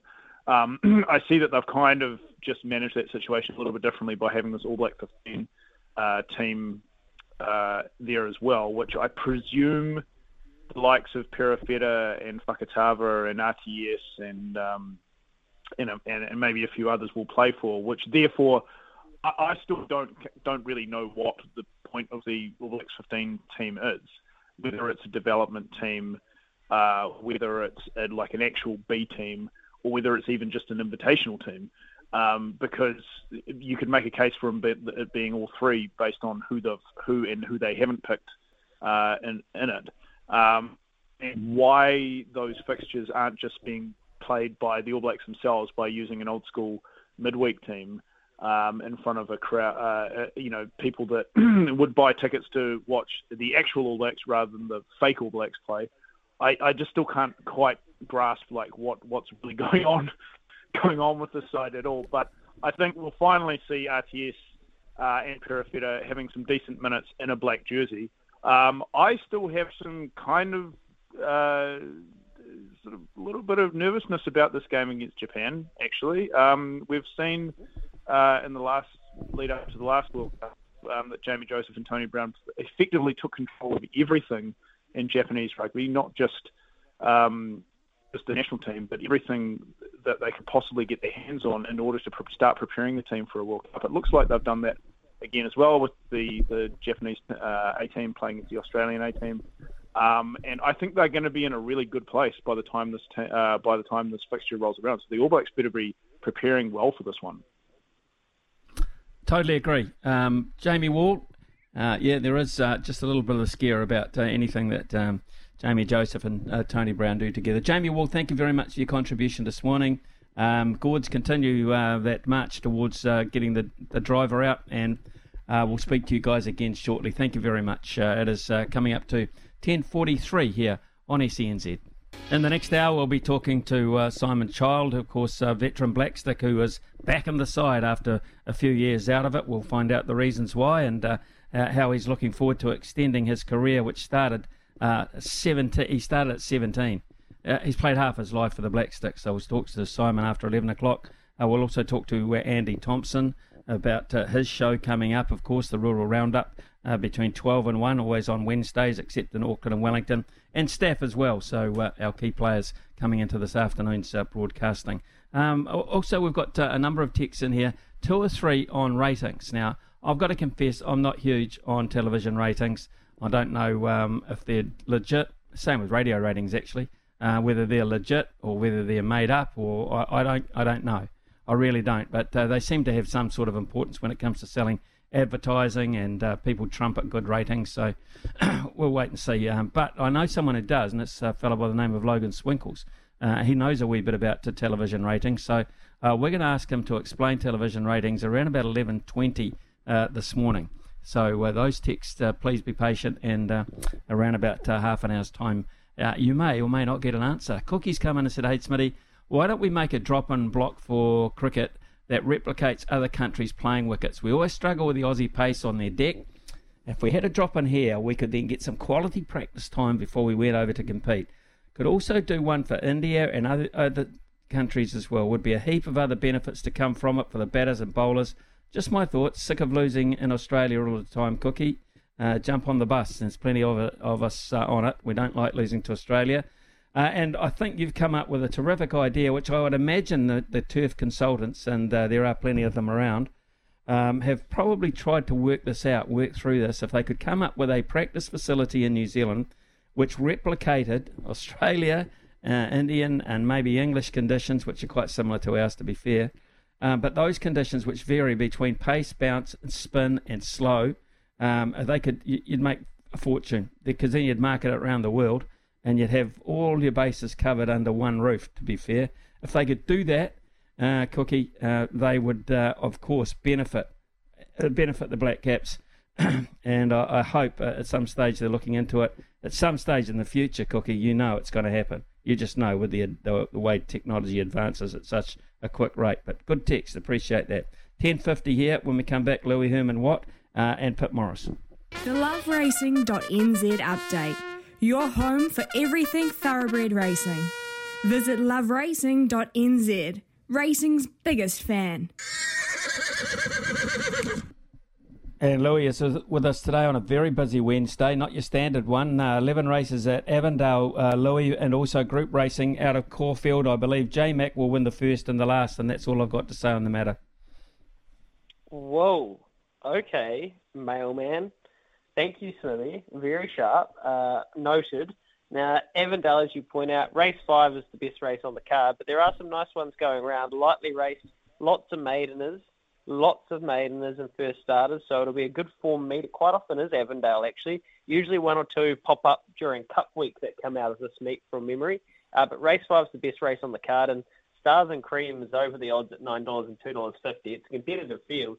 Quattro Quinta's won nice races. Pure Imagination's got the Opie factor and due to win again. Baldara has been backed off the map from the Lance Noble team. Pisco Sour in the Trelawney colours is a sharp mare now, and so is Highborn.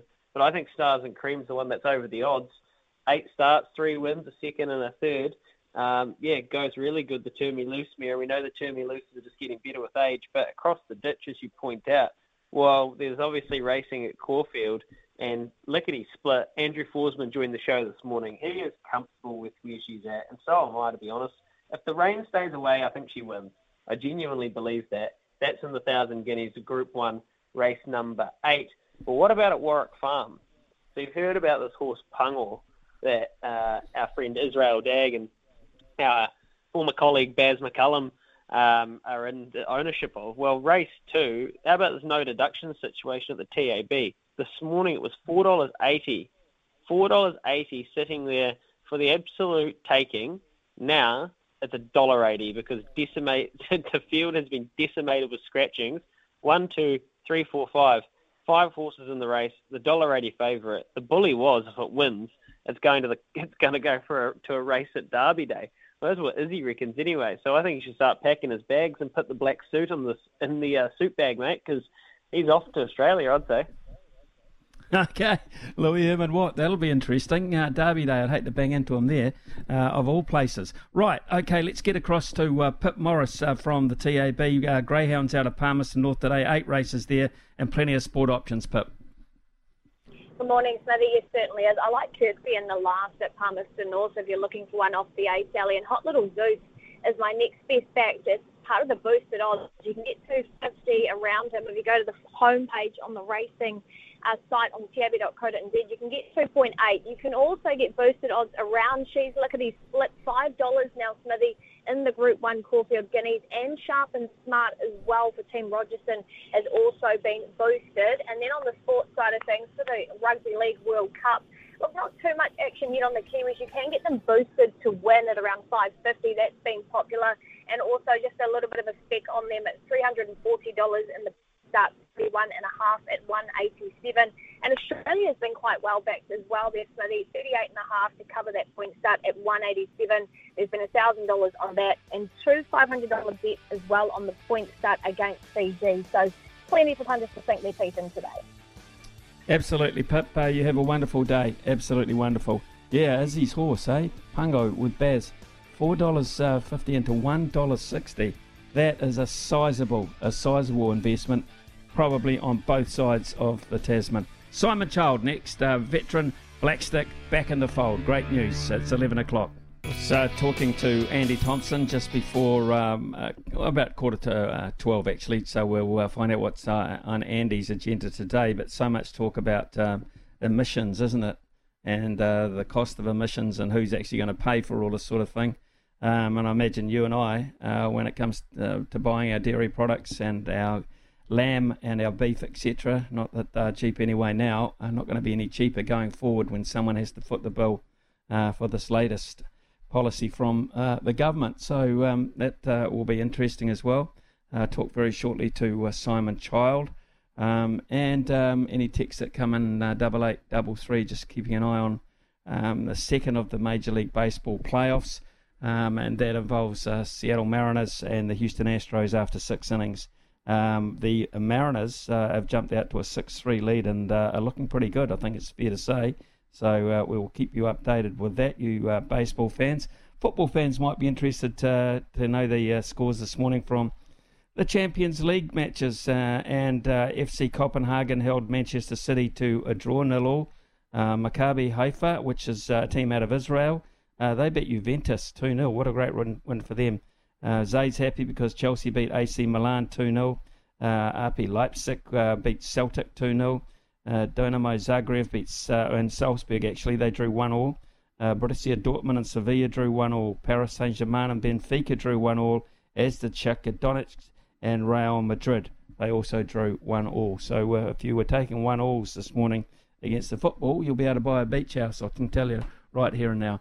Simon Child joins us this morning, and yesterday Hockey New Zealand named an 18-strong black stick squad to play India and Spain, starting at the end of this month, and then of course heading in, this is part of the Pro League, but it's heading in towards the World Cup as well, which is in January in India also. Coach Greg Nichols has almost full complement of players, which includes the return of Simon, who joins us on the show this morning. Thanks very much for your time, mate. G'day, Smitty. How you doing?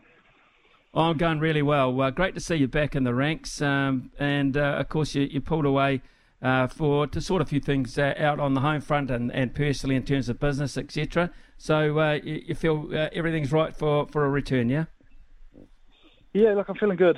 I'd always hope to come back at some point in time. And when you're kind of in your early to mid-30s, life comes at you pretty quickly in terms of work and family. So I just had to prioritise those two things over hockey for a period of time. But everything's in order. Got a very supportive and encouraging wife and business partner who have given me the green light to give the World Cup a good crack. So, mate, I'm looking forward to it. Simon, you debuted against Malaysia back in 2005 at the ripe old age of 17. You've spent half your life in this team. It means a hell of a lot to you. Yeah, it does. And I had that thought the other day that I had basically spent half of my life playing for this one particular team. So when I turned up to training the other day for the first time, although it had been almost 3 years since I'd last been with the team, it felt strangely normal being back in the mix. And like I know a lot of the guys who are at training. I know Greg Nickel, the coach, really well because he's been involved a couple of different times as assistant coach throughout my career. So we've got a really promising group of guys, and I'm hoping that I can just get back to where I left off, more or less, add a bit of value to the guys up front and possibly through the midfield and give the World Cup a good crack. How fit and hockey fit do you feel you're at? They're two different things, and the game's probably gotten a bit quicker since I last played. But I've been working hard just to maintain kind of a pretty good level. But I think being hockey fit and just being lifestyle fit are two very different things. So there's some work to do for sure. But I'm confident that with some good trainings and some important games coming up in India that I'll get that back up to speed pretty quickly.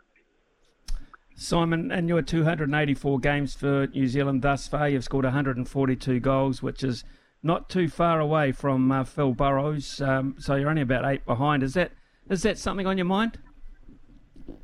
Oh, mate, I've thought about it. I'd be lying if I said I hadn't thought about it. And Phil's a great mate of mine, and he taught me a heck of a lot when I was a whippersnapper first in the team. So I owe him a lot. So, mate, I think the Black Sticks team, we've done really well at times.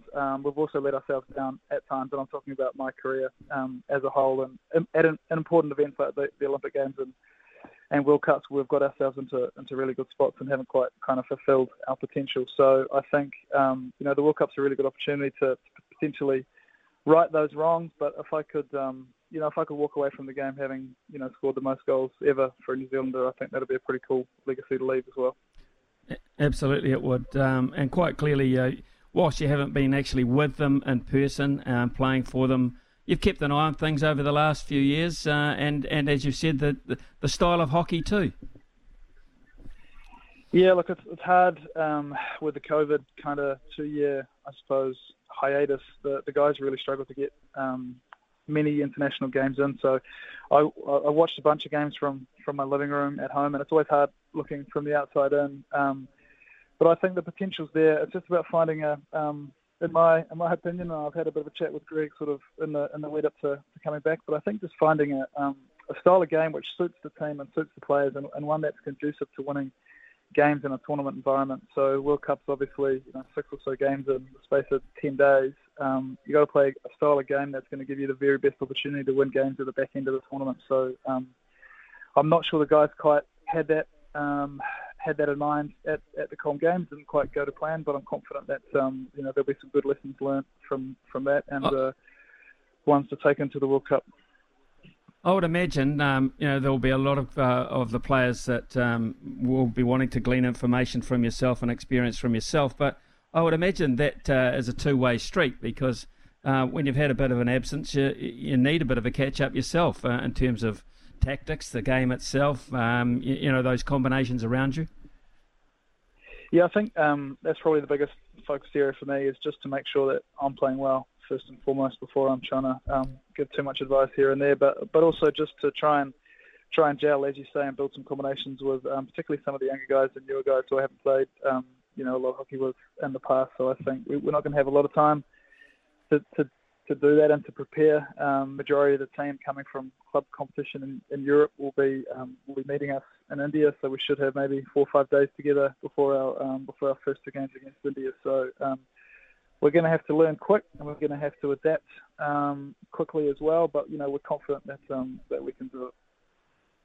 New Zealand currently sitting 9th in the world rankings, Simon. India are 5th, Spain are 8th. Tell us a wee bit about the different styles that you get from India and Spain. India have come on sort of leaps and bounds in the last, I'd say, 4 or 5 years. They've obviously kind of the home of hockey. I think they've won more gold medals than anybody else, but they hadn't won for a long, long time. So they picked up a bronze medal in Tokyo, and they've been there or thereabouts for quite some time now. So they're incredibly fast, incredibly skillful, and they love to shoot from anywhere. And they've got deadly penalty corner flickers. So we're going to have to be on our game and make sure we're not giving them too many open looks of goal, and certainly not conceding too many penalty corners, because they're big guys and they love to rip it as hard as possible. And Spain have always been a thorn in our side for a long time. They're just niggly opponents. They probably a little bit like us. They probably haven't been performing as well as they would have liked to over the last, I would say, sort of Olympic cycle. But they've always sort of punched above their weight when it comes to the World Cup and Olympic Games. So they'll be difficult games for sure. They love to play on the counter-attack as well. They love to play with speed and a bit of flair, and they also love to get under your skin. So we'll be making sure we dish out as much as we're getting from them. And the amount of homework and the background knowledge you just gave us there leads me to my next question, which is just how much hockey has changed since you came into the side, and in terms of its sports science, in terms of its technology, those forces that provide you with information about sides pre-encounter. How much is hockey? We know it happens a lot in rugby and cricket, etc. How about hockey? Yeah, I think for as long as I can remember, we've been videoing our games, we've been analysing our games, we've been breaking certain aspects of our opponents down, and there's like several ways that you can kind of cut up and dissect your opponents and figure out their strengths and weaknesses. So that kind of sports performance and analytical side of the game has always been present, certainly since the time I've been playing. I actually remember when I was very first in the team in 2006 on a European tour, if you didn't make the 16 to play, you actually ended up in the video tower videoing the game on behalf of the team. So, and in terms of how much has the game changed, look, it's gotten faster since I left, but the principles are all there. It's all about possession. It's all about controlling the tempo of the game, getting possession in the opposition half, getting yourself into the circle as many times as you possibly can, earning shots on goal, penalty corners, and conversely doing the same, keeping your opposition out of the D, not conceding corners. And when you do, making sure that your penalty corner defence is absolutely rock solid. So the fundamentals are all exactly the same as they were, and they probably have been for the last 15 to 20 years. It's probably just the speed and the nature of the game. And I'd say also the skill level. I would say the skill level across the board has probably improved as well. Simon, I just wonder with the support group that you've got around you that you mentioned before, obviously wife and the various people that you rely on. I just wonder when you decided to come back and have another go at this point in your career, how far down the track you were looking. I mean, there's an Olympics in 2024 in Paris, which is not too far away. I just wonder, optimistically, body holding up, etc., how far out you've set those goals? Yeah, look, it's not nothing set in stone, and I think my immediate focus is just to get myself in as great of shape as possible and make sure I'm playing really well for these upcoming games in India and give myself a really good chance to get selected for the World Cup. And if that all goes to plan and the body's feeling good and things are all good on the home and work front, then certainly I haven't written Paris off. I probably wouldn't play for the entire time between now and then. I'd take a little bit of time in between, but certainly if everything was in order, then it's there for me for sure. Well, the World Cup is not too far away. We're looking really at about 3 months, in fact, to be honest. And the good news is you're going to get some acclimatisation being in India. But the group is an interesting one that New Zealand is in with the Netherlands, Malaysia and Chile. That is a group that you would hopefully look to progress through? Yeah, I think so. All of those teams, barring Chile, who we haven't played a heck of a lot. I think I remember playing them a couple of times up in Northland around 2006, 2007 or 2008 over summer. But, the Dutch, we always match up really well against the Dutch. They don't like playing us because we're too physical for them. They love to play a pretty game of hockey, and we can get in there and disrupt them. And we've had some really good results against them in the past. So that's a matchup we're looking forward to. And then obviously Malaysia, who are a really dangerous team. It'll be nice to play them in slightly cooler conditions than normal. We generally play them in Malaysia when it's about 45 degrees on the turf and 130,000% humidity. So they're a really dangerous team too. They're quick on the counter-attack. They're really skillful guys, and they sort of back themselves at penalty corner time. So there's definitely some good matchups in that pool for us. So for sure, we're confident of progressing. So Simon, you've got this mini tour coming up now. What is the program leading into that for the Black Sticks, and what is the program leading out from that prior to the World Cup? Well, I've obviously got these 4 games coming up at the end of the month, and then yet to be confirmed, but I think Hockey New Zealand are in talks with the Kookaburras about a home or away test series around December, which I think would either be possibly in Auckland or somewhere in Queensland in December sometime. So those will be really important games for us. The Aussies are probably up there as favourites with the Belgians for the World Cup, and they've been performing really well sort of in the last 12 to 18 months, or since Tokyo, since the games. So if we could get some games against them, that'll be invaluable for us leading into the World Cup. And then the team departs for India on the 3rd of Jan. So there's more than likely going to be a couple of practice games against some other teams before we kick off. So it's coming thick and fast. I've got to say, I'm just looking through the squad, and to see your name there, I've got to say, for a guy that's followed hockey for a long time, gives me a nice little bit of reassurance, Simon. So it's nice to see that you're back in there. We appreciate your time this morning. Wish you all the best in that series initially, and then hopefully going forward for the Black Sticks for a few years to come. Cheers, mate. Thanks for your time, and all the very best. Cheers, Smitty. Appreciate it. Cheers. Simon Child there, folks. 284 caps. Man, that's amazing. With that comes 142 goals. He is a genuine strike weapon for us. We have been struggling. There's no doubt about that. We have had a ranking a lot higher than 9th over the years, and that's where we sit at the moment. And I'm sure that Greg Nicol will be absolutely thrilled to have Simon Child back in the ranks alongside those guys who are the future of New Zealand hockey. Wish the Black Sticks all the best in their little trek to India coming up very shortly. It is 11:18 here on SENZ, and when we return, we may well be able to provide you with some answers about those ratings through Logan Swinkles and his vast knowledge. Time for a break. 7-3 to the Mariners in the 7th innings over there. Smithy, here's a couple of texts for you. Is there any data on viewing figures, Spark versus Sky? I have Sky, and as a pensioner will never add Spark or pay-per-view. I'm a big cricket fan and have missed the Black Caps' golden years whilst they've been on Spark. I wonder, though, how many young fans are missing seeing their heroes or heroines. Just to back that one up, I live rurally. I can't get Spark Sport. I just wish there was a way Spark and Sky could partner up and deliver through the Sky platform, $35 per month through Sky. It's not about the affordability in the rural areas, it's the accessibility. And a lot of New Zealand is rural, of course.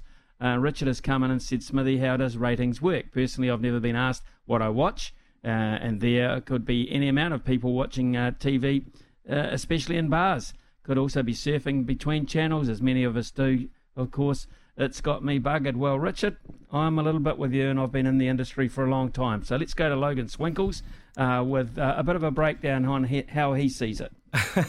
Yeah, I have been in the TV industry for a while as well. This is actually my first step away from TV, doing radio here at SENZ.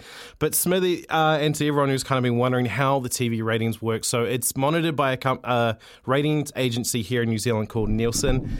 They measure both 5+ as a demographic and 25 to 54, which of course is the big money maker. Now, the way that it is measured, though, TVs and bars, not counted. It is measured through what they call people meters, and there's around 900 to 1,000 out there in New Zealand And the way it all works is it collects data both at the time you're watching, what you're watching, how long you're watching for, and also who is watching. From memory, everyone in your household has a individual profile. And so if you're watching, you kind of register that you are watching, and then same if it's mum or dad or the kids or whoever. So the idea of that is it's meant to reflect the population. Those numbers are taken in and calculated through those 900 to 1,000 households to then reflect the rest of us. So it is a very small sample size when you think about it. When you think about the size of our population in New Zealand, Smithy. And of course now with streaming services and that, I believe they are also accounted for. It's a lot harder to get ratings information these days compared to what it used to be. There used to be this really amazing website called Throng that released ratings updates every day, and it used to be a point of contention, a point of discussion every day when I was working at TV3 about where we were placed. But you know, things change, viewing habits change, and a lot moves towards streaming services, and that is why now we're seeing the rise of more and more and more, especially, you know, you got Sky Sport Now, Spark Sport, and there's going to be more. I'll tell you that. There'll probably be more players in the field at some point. Yeah, there will. There's no doubt about it, because there certainly is money to be made if you get the balance right. But just going back to those particular places, those 900 to 1,000, which is a very small sample size, as you said, they never change?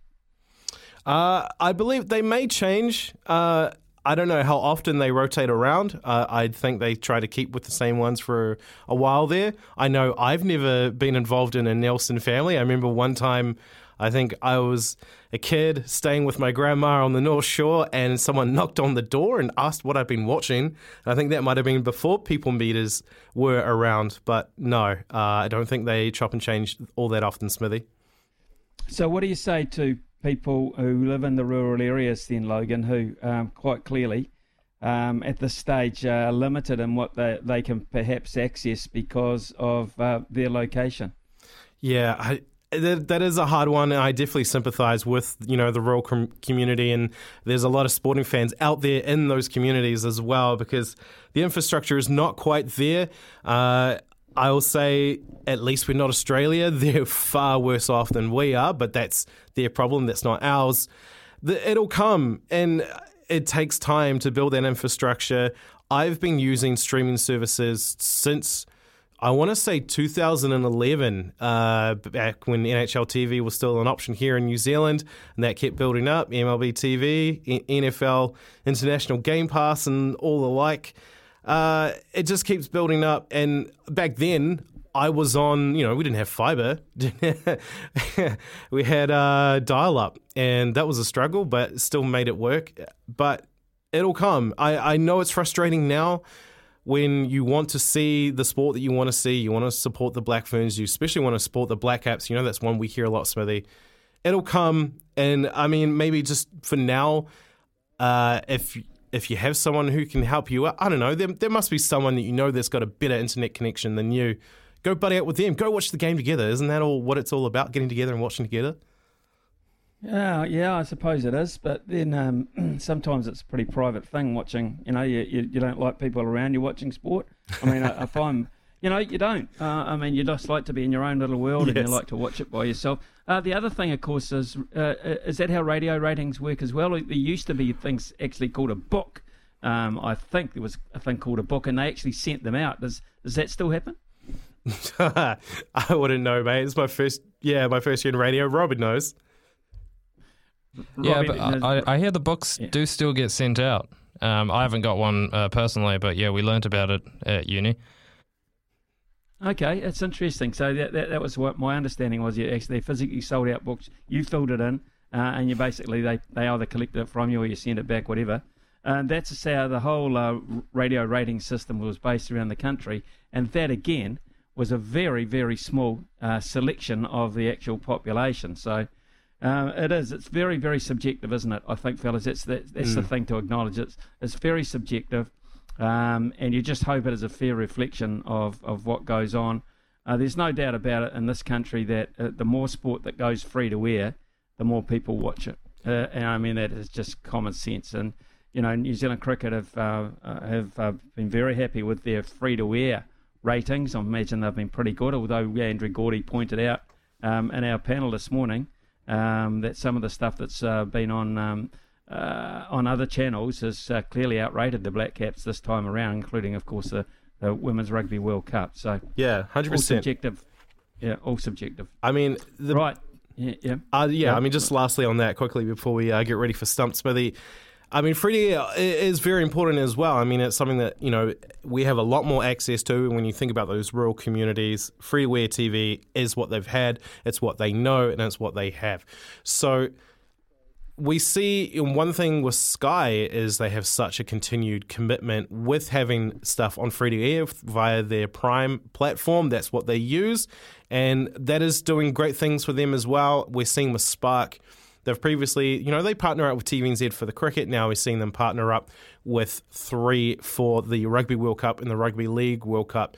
And from what I've seen, that in terms of the rules that World Rugby say, you can't lock everything behind a paywall. You have to make some stuff available. And by all accounts, Spark Sport are actually probably putting out more on free-to-air than they're actually, not legally limited to, but that's just, I guess, the benchmark. They are saying they're being generous in what they're offering to 3, which is great. Come semi-final time, and hopefully the Black Ferns are in it. We're all going to be watching it live free-to-air, so that's going to be awesome.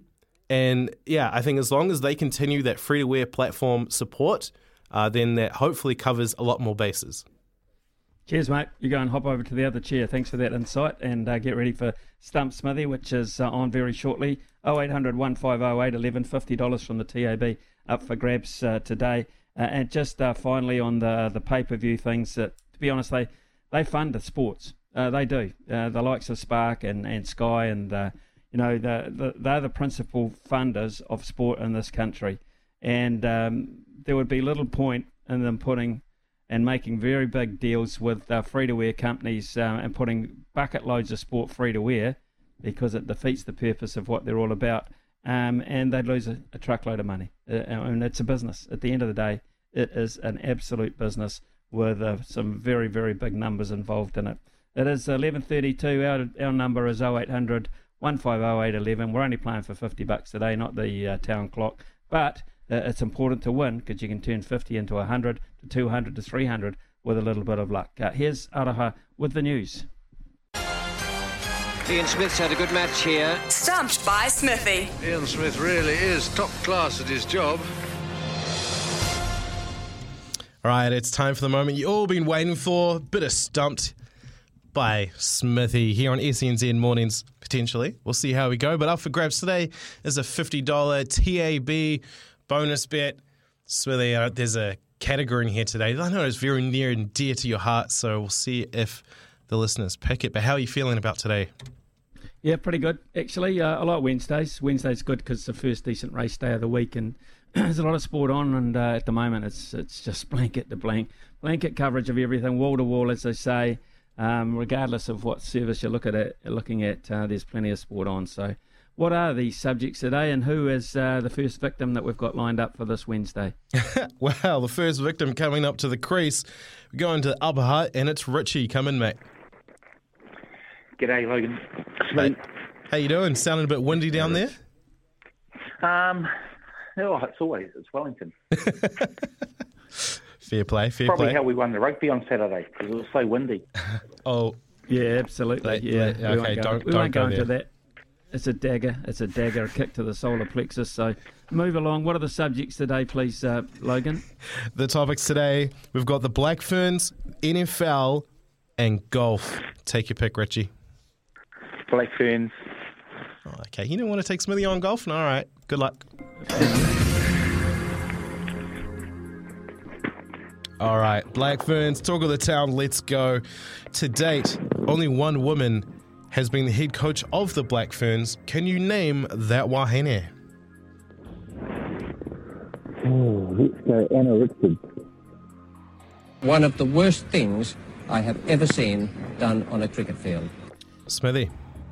Anna Richards is a good answer, but it's not the right answer, because Anna Richards, of course, is still actually coaching, and not that long ago that she was, in fact, coaching. I'm just trying to think. A head coach. This has got me baffled a wee bit, to be perfectly honest.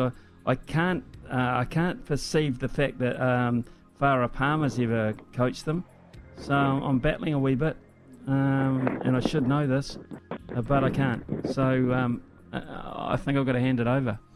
All right, well, and I know this. The answer I was looking for, 1994 to 1995, Vicky Dombrowski.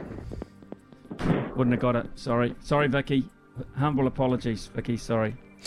It's all right. Second question for you, Richie. In the Black Ferns pre-World Cup 95-12 demolition of Japan at Eden Park, how many tries did Portia Woodman score in that game? 7. Just a couple of chips down the wicket, right in the slot, and away it goes.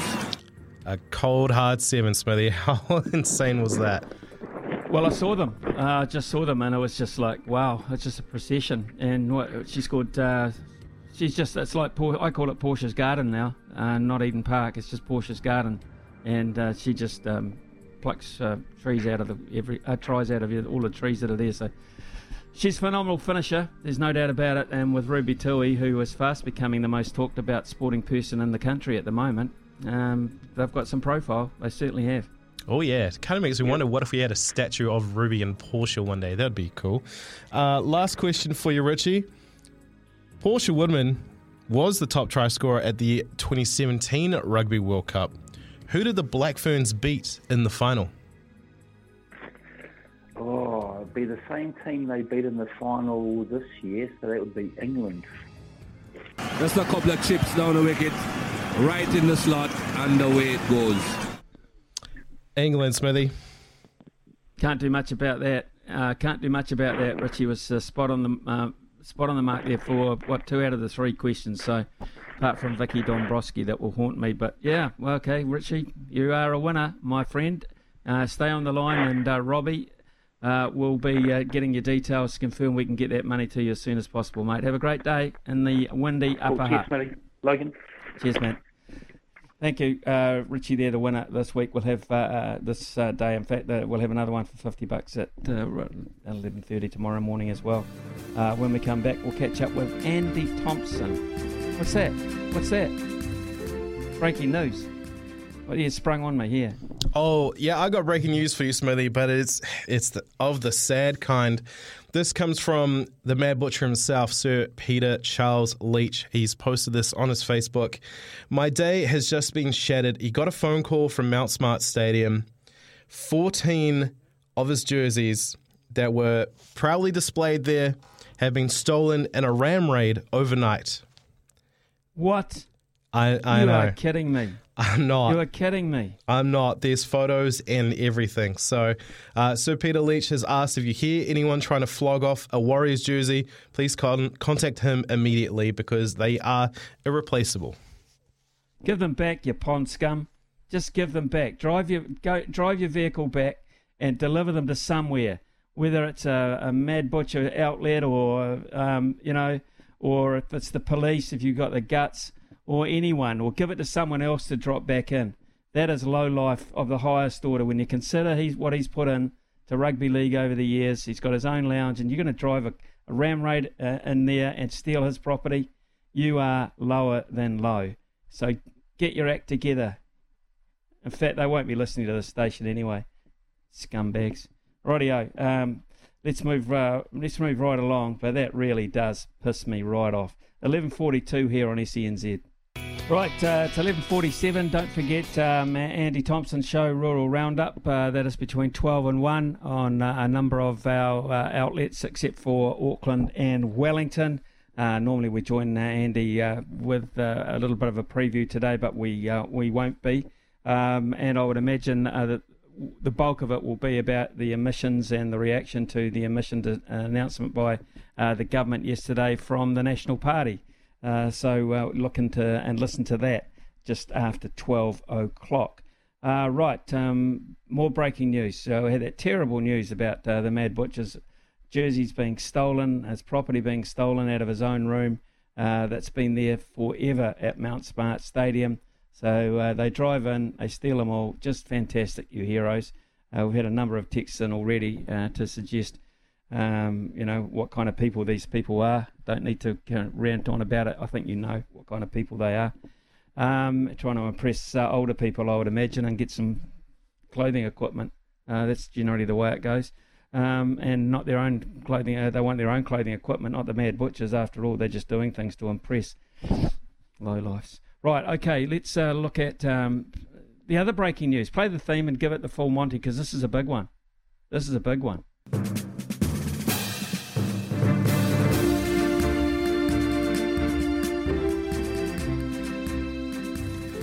You're right, Smithy. This is huge. This comes direct from New Zealand football. Danny Hay will end his tenure as All Whites head coach when his contract ends on the 31st of October this year. Andrew Pragnell, the CEO of New Zealand Football, has said, "I want to thank Danny for his time as All Whites head coach. There is no doubt he has played a key role in the development of the team during a challenging period for international football. And while Danny was offered the opportunity to reapply for the position, we respect his decision not to put himself forward and wish him the best of luck with whatever he chooses to do next.